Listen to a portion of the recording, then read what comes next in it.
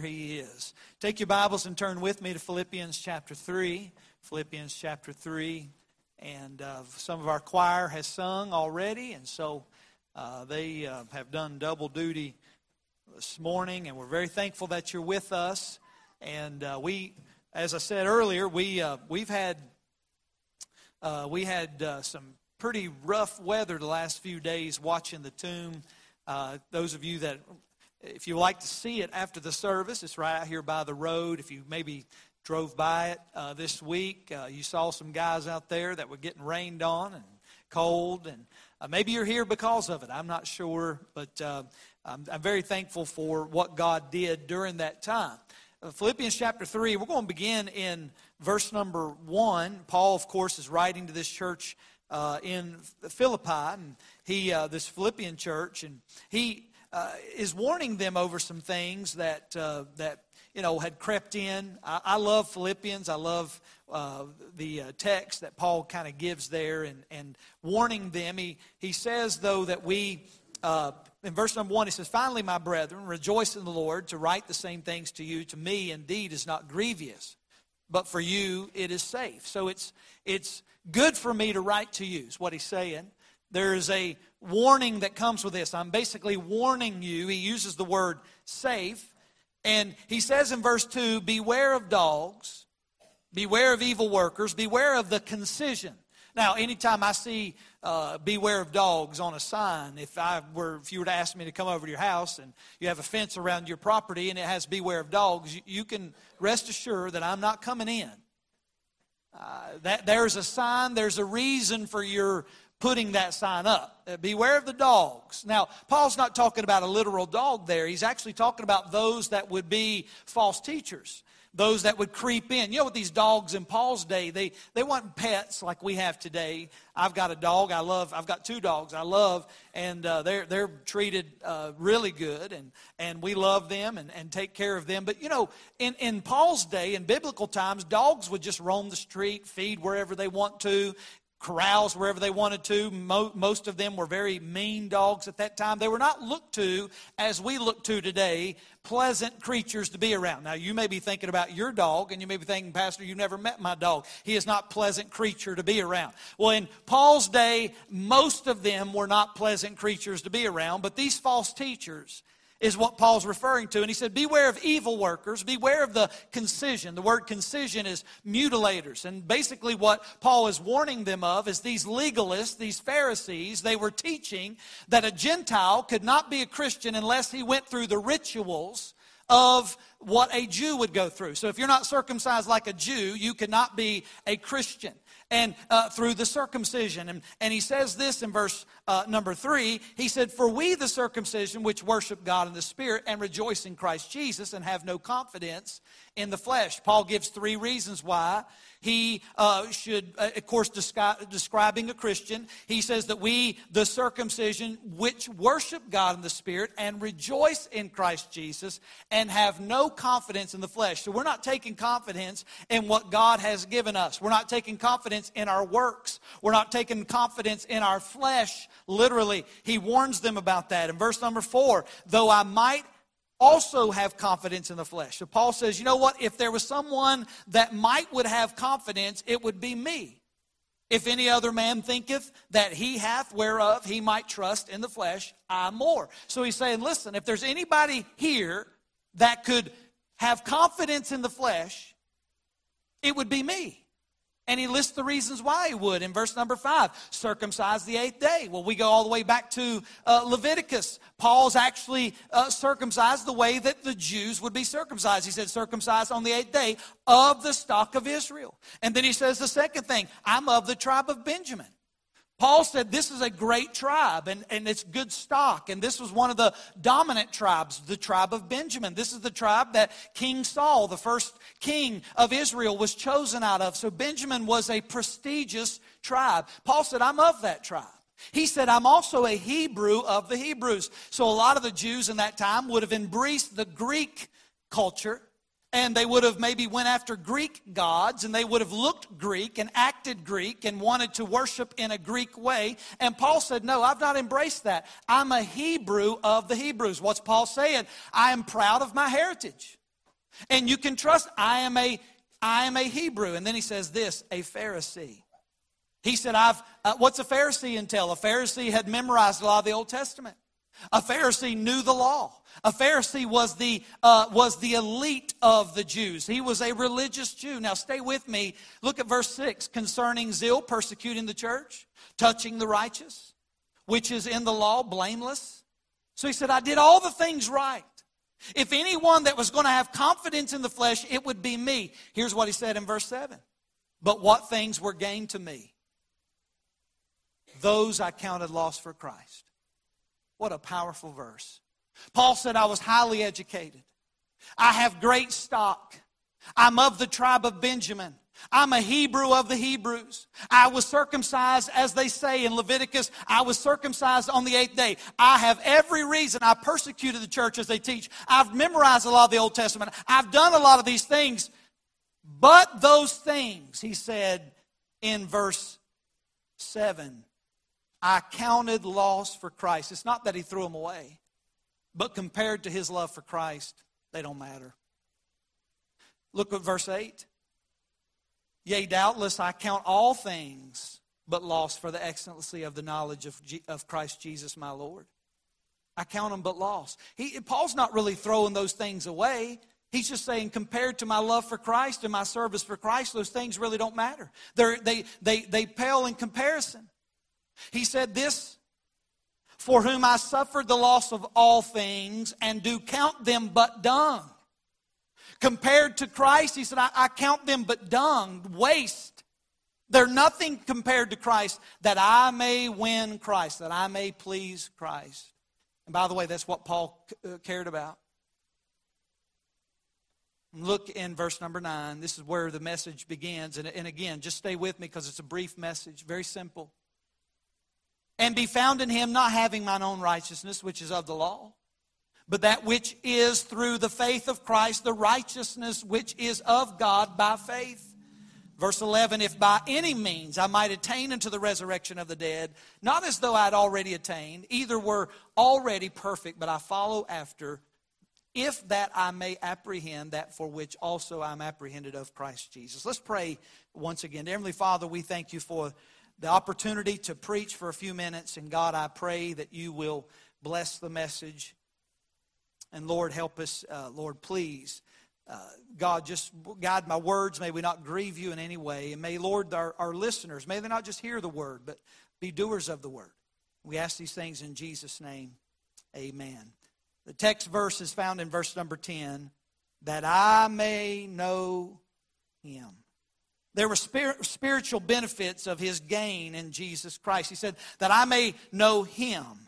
He said earlier in that previous, in verse number 9, he said that I may be found in him. So he said in verse 10 that I want to know him, but he said in verse 9 that I may be found in him. There were some spiritual benefits of being found in the Lord. Because Paul was in him, he could renounce his own righteousness. May I say that our own righteousness is not what's going to get you to heaven. Our own righteousness is what it pleases the Lord. We have no righteousness. Matter of fact, it said in Isaiah chapter 64, I believe it is, that our righteousness is as filthy rags. Some of you sitting in here today may think that you are somebody. You may think you're a good person. You may think that you are, you've reached the top and morally you're a decent person. And no doubt you may be. But let me tell you, our righteousness compared to his righteousness is filthy rags. We are nothing. Matter of fact, Paul said, there is none righteous, no, not one. Hey, there's none of us that are good. You think you're good? Hey, check that heart that he's got you. Jeremiah, I believe it was, he said that our heart is deceitful, above all, desperately wicked. Who can know it? Paul knew it. And Paul said this in verse number 10. He said, that I may know him. That I may know him. What's he talking about? Well, the next words in that is the power of his resurrection. Knowing Jesus means knowing this power. The new life that is imparted to us now. That we know Christ now. That I may know him. That's a simple plea of Paul's heart. The legalists couldn't say that. You know what the legalists knew? They knew rules. They knew regulations. They knew all the sacrifices and all the rituals and all the garments and phylacteries, and they knew even some of the verses, but they did not know the God of the Bible. And Paul said, instead of knowing the rules and the regulations, I just want to know Him. And can I say, that is what we ought to go after. Can I say this? To know Jesus is not the same as knowing the historical life of Jesus. It is not the same as knowing the correct doctrines regarding Jesus. It is not the same as knowing the moral example that Jesus gave us. It's not the same as knowing His great work on our behalf. See, we can say that we know someone because we recognize Him. Because we can distinguish what is different about Him compared to others. We can say that we know someone because they are acquainted with what he does. And for instance, we know a mechanic because we take our car to that mechanic. We know who he is. We know what he does. We know how he works because that's what he does. We know a baker because that's where we pick our bread up and our cupcakes and our pies. And that's where we know, hey, listen, we know things because we associate it with that person. We know someone because we actually converse with them. If you go out here in our lobby and you look on the wall, one of the things that we're key about and one of the strong points about our church and what we're trying to do, it says the number one thing, intentional relationships. How do you get to know someone? You talk to them. How do you get to know someone? You converse with them. How do you get to know someone? You sit beside them. How do you get to know someone in the South? You eat a meal with them. We can say we know someone because we converse. We're speaking terms with that person. We get to know their name. We get to know their last name. We get to know who their mom and dad is. We get to know who their brother and sister is. We get to know where they work and what they do. We can know a lot about them. And we can say that we know someone because we spend time. Hey, I believe this, that you never really get to know someone until you go to their house. You get to see where they live. You get to see what they live like. Here's the deal. Paul said this, we can know someone because we have committed our life to them in marriage. Listen, we hear this all the time. You really don't get to know that person until you marry that person. Can I get an amen? Beyond all this, there is a way of knowing Jesus Christ that includes all of these and even goes beyond that. I love what Charles Spurgeon said.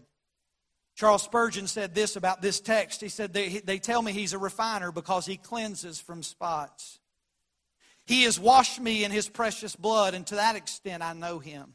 They tell me that He clothes the naked, and He's covered me with a garment of righteousness, and to that extent I know Him.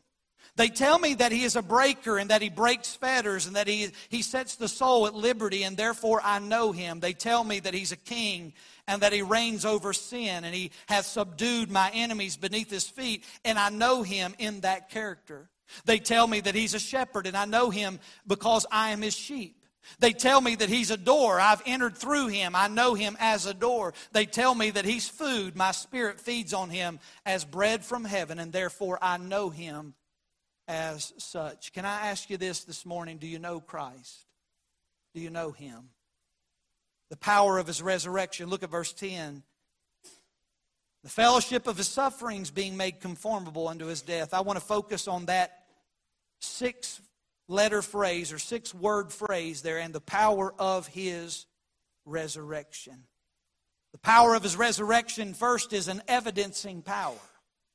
There's evidence there. If you go over to John chapter 20, turn with me over there. John 20, if you have your Bible with you.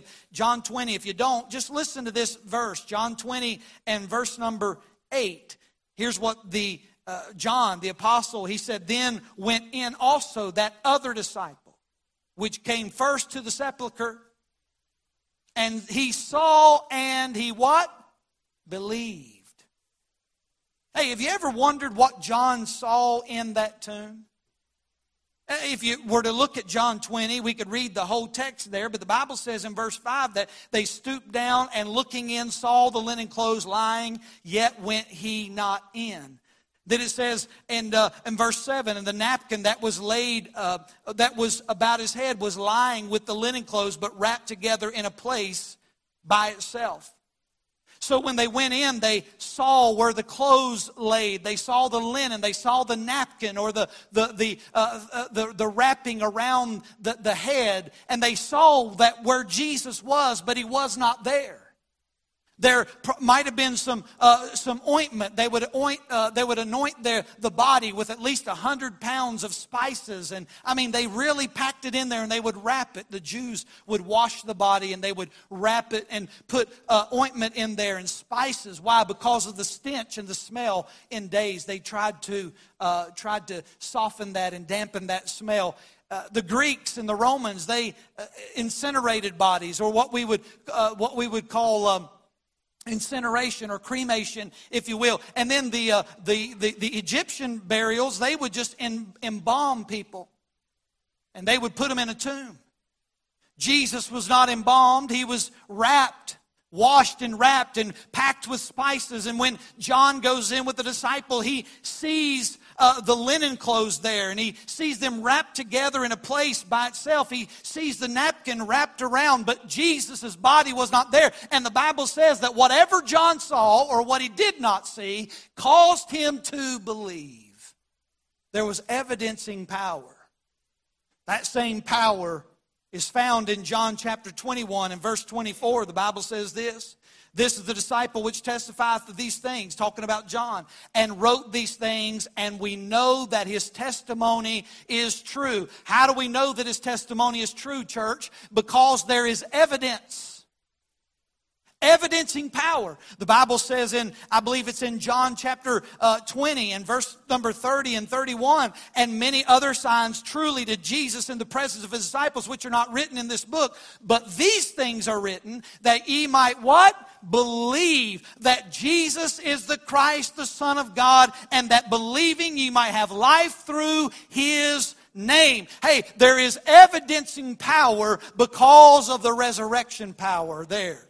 We have it. It's in the book. You say, Pastor, how do you know he lives? He lives within my heart. Amen. He gave us a book and the power of God says it, and I believe it. Here's the second thing I believe. We have evidencing power, but we have also justifying power.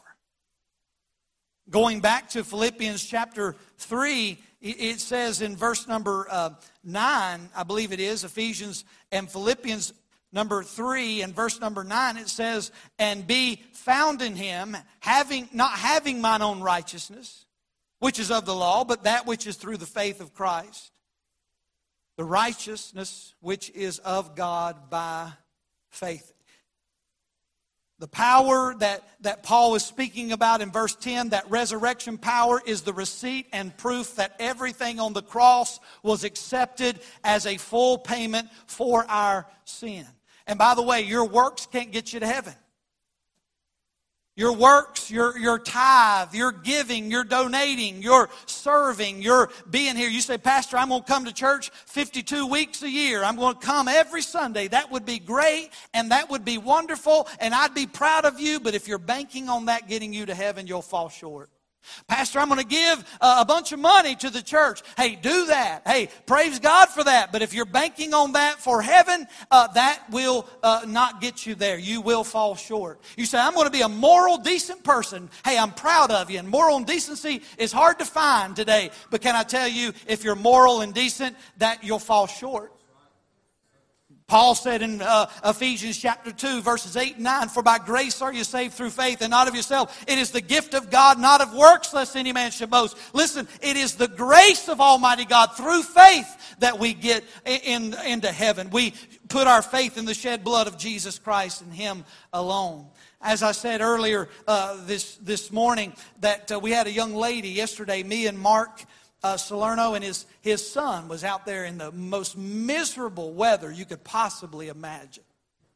That 3 to 6 o'clock p.m. shift was, and those guys before us got it, and the guys after us got it. I mean, we got hammered, rain and wind. It was cold, 41 degrees, and for 3 hours there was really no shelter, not hardly any. And we were out there in the first hour. We're trying to be tough guys. You know, we're just looking at each other like, hey, this ain't too bad.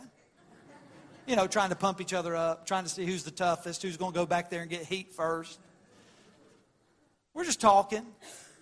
And then I have my back turned to the church, so I'm facing down that way toward like 7-Eleven that way, and I'm talking to Mark, not paying much attention. I turn around to walk up toward the church, just to walk. And right when I turned around, there's a young lady standing right there. Now remember, it's raining hard at this time. And nobody had stopped. Nobody's stopping.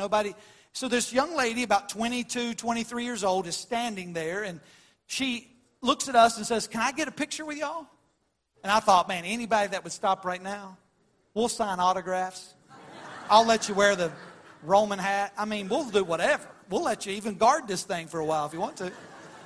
So I was shocked that she said, I've went by this display 3 times already, and I just wanted to pull over. I've never seen nothing like this before. And I said, well, sure. I said, we take it. So she turned her phone around. She was taking a picture of us, and so on the way back to her car, just for a moment, I said, young lady, I said, do you go to church anywhere? She said, no, I don't. And I said, well, we'd love to have you. She said, well, I work 3rd shift, so it's hard on Sunday mornings. I work a 3rd. I go in really late, stay. She told me the times was hard for her. She'd try to work it out. I said, okay. I said, ma'am, more importantly than you attending our church, I said, do you know Jesus Christ as your personal Savior? Do you know Him? She said, no, sir, I don't. I said, well, listen, if you have a minute, and I know it's miserable. And listen, here's what I expected her, oh, ye of little faith. Here's what I expected her to say. Oh, I don't have time, I got to go. I mean, I would have understood it. It was terrible weather. She was already getting drenched, and she was little, just a little girl. And I thought, this girl has to be cold. All she had was a hooded sweatshirt on. I said, she's got to be. I had 3 jackets on and a toboggan and had 3 or 4 pairs of pants on and big boot. And she's over there just taking it like a champ. And I said, listen, the reason we're standing out here is to show our community that Jesus loves them.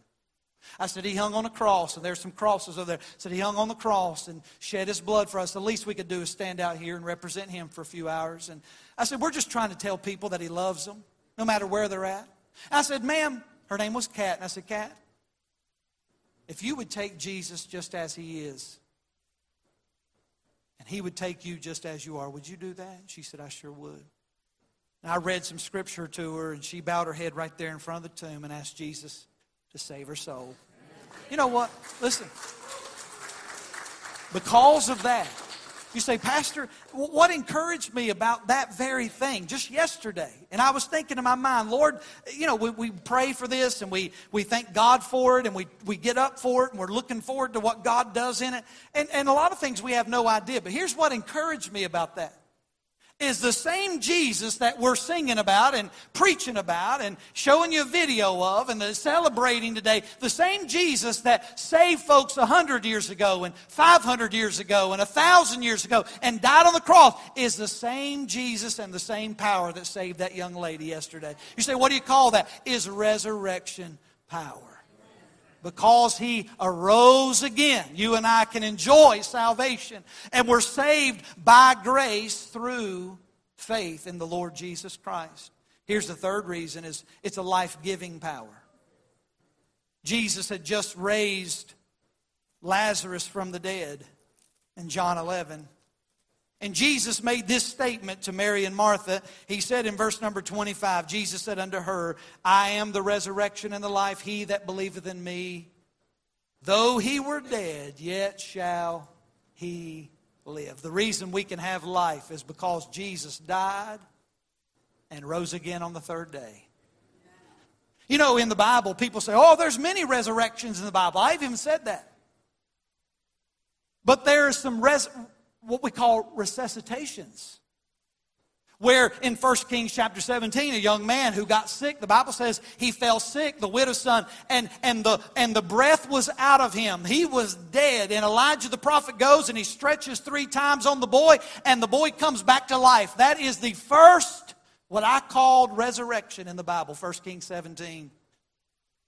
Then we go to, I believe, Jairus' daughter. Jairus' daughter was sick. Do you remember when Jairus came to Jesus and he said, my daughter has fallen sick? And so they, of course, go to where she is. And by the time they reached her, she is dead. And guess what? Jesus raised her up. You remember Lazarus? Jesus goes to the tomb in John 11. Lazarus was dead. Been dead for how many days? 4. And they even said, Lord, you'd been here a few days early. This wouldn't have been this way. And Jesus, of course, said, Lazarus, come forth. And he did. But you know what? Out of all of them that were resurrected, you know, every one of them died again. That boy that was raised died. That little girl, Jairus' daughter, she eventually, though she was raised alive, she died again. Lazarus, we talk about Lazarus coming out of the tomb and what a miracle. But guess what? Lazarus, when he died, guess what? Or when he was raised, he died. But Jesus, when he was raised, he didn't die again. You know, he's the only resurrection in the Bible. See, the others were what I call the resuscitation. And we can get, I know that's a play on words. Yes, they were resurrections, and I don't mind you saying that. But in reality, all of them died again except Jesus. Jesus is the only one to ever come back to life and never die. You say, Pastor, where is he at? He's on the right hand of the Father right now. And one day he's coming back. He's coming back. He's the life giver. Here's the last thing that I want to give you. What's this resurrection power that Paul's talking about? Well, it's evidencing power. It's justifying power. It's life-giving power. But lastly, it's consoling and comforting power. Turn with me, if you have your Bible, 1 Thessalonians, real quick. 1 Thessalonians chapter 4. I love this. 1 Thessalonians chapter 4 and verse number 10, Paul is encouraging the church. He's talking about the resurrection of the just, the day of the Lord. And he picks up in verse number 10, 1 Thessalonians 4 and verse number 10, he said this, and indeed ye do it toward all the brethren which are in Macedonia, but we beseech you, brethren, that ye increase more and more. He said, and study to be quiet and do your own business and work with your own hands, and as we command you, that ye may walk honestly toward them that were without, and that ye may have lack of nothing. But then he goes into verse 13, which we call these resurrection verses. But I would not have you to be ignorant, brethren, concerning them which are asleep. That doesn't mean that they're snoozing. That means they're dead. That ye sorrow not, even as others which have no hope. For if we believe that Jesus died and rose again, even so them which are asleep in Jesus will God bring with him. For this we say unto you by the word of the Lord, that we which are alive and remain unto the coming of the Lord shall not prevent. That word prevent means go before. Them which are asleep. For the Lord himself shall descend from heaven with a shout, and the voice of the archangel, and with the trump of God, and the dead in Christ shall rise first. Then we which are alive and remain shall be caught up together with them in the clouds, to meet the Lord in the air, and so shall we ever be with the Lord. I love what Paul said in verse 18. Wherefore comfort one another with these words. Why can we be comforted? Why can we be consoled? Why is this consoling power and comforting power? I can tell you this. The reason is it promises us that our friends and our loved ones, our family that have been dead in Christ, they live with him. I don't like going to funerals like you don't. I don't like losing loved ones like you don't. I don't like losing friends and church members. But guess what? The promise is when we go to that funeral home and we look in that casket or when we hear about it, the promise is this, that we have a much better place, that we'll be reunited with them in the air. And the Bible says, wherefore comfort one another with these words. The reason we can be comforted is because of that resurrection power. I don't know about you, but I'm looking forward to that day that Jesus comes back. And I still believe that he's coming back. That's not a very popular thing today to say. A lot of people have lost hope. A lot of people have lost their way in believing that Jesus has come back. There are literally some people that teach that this is the best it's going to get. Can you believe that? If this is the best it's going to get, friend, we're in a bad shape. I don't know about you, but if you've not looked around, we're in pretty bad shape morally and spiritually. And if this is the best it's going to get, we are in a mess. But I got good news to you. Hey, this is not the best it's going to get. Jesus Christ one day, as Paul said, it's going to come and He's going to descend with a shout, and the voice of the archangel will come. And guess what? Those that are dead in Christ and those that are alive right now will be caught up together in the clouds, and so shall we ever be with the Lord. And by the way, I'm looking forward to that. Now, there'll be some that wish they were. There'll be some after the fact that I really believe that they're going to miss it. There'll be some that are playing games. There'll be some that maybe tried to, as Paul said in Philippians 3, they tried everything but Christ. And remember what Christ said, that I may know Him. Do you know Him today? Do you know that comforting power? Do you know that consoling power? Do you know that justifying power? Do you know that life-giving power? Do you know that evidencing power? You say, Pastor, is that what Paul, that's exactly what Paul's talking about in Philippians chapter 3. It's not just for the dead, it's for us that are living. We can experience the power of God and the power of resurrection today. And one day we'll see Him face to face. Those of you that are visiting today, I know we have a unique auditorium. We fill it up several times every Sunday, and I'm thankful for it. It's still relatively new to us. But the most, I guess you could say, the most unique thing about this building is the top up here. And I call it the rapture hole. Because one day we're going to be sitting in church, and those things are just going to blow off, and Jesus Christ is going to come back, and we're going to be sucked right through that hole right there, and we're going to be caught in the rapture hole. You say, Pastor, it's the most unique building in Simpsonville. You're not going to find another church like it. And we believe it. Now you say, Pastor, you believe that literally? Well, I believe He's coming back. And if He chooses to suck me through that hole, that's fine. But if I'm out there mowing the grass, that's fine too. And if I'm in bed, that's fine too. And if I'm driving down the interstate, that's fine too. But whatever the case, I'm ready. And I hope that you are ready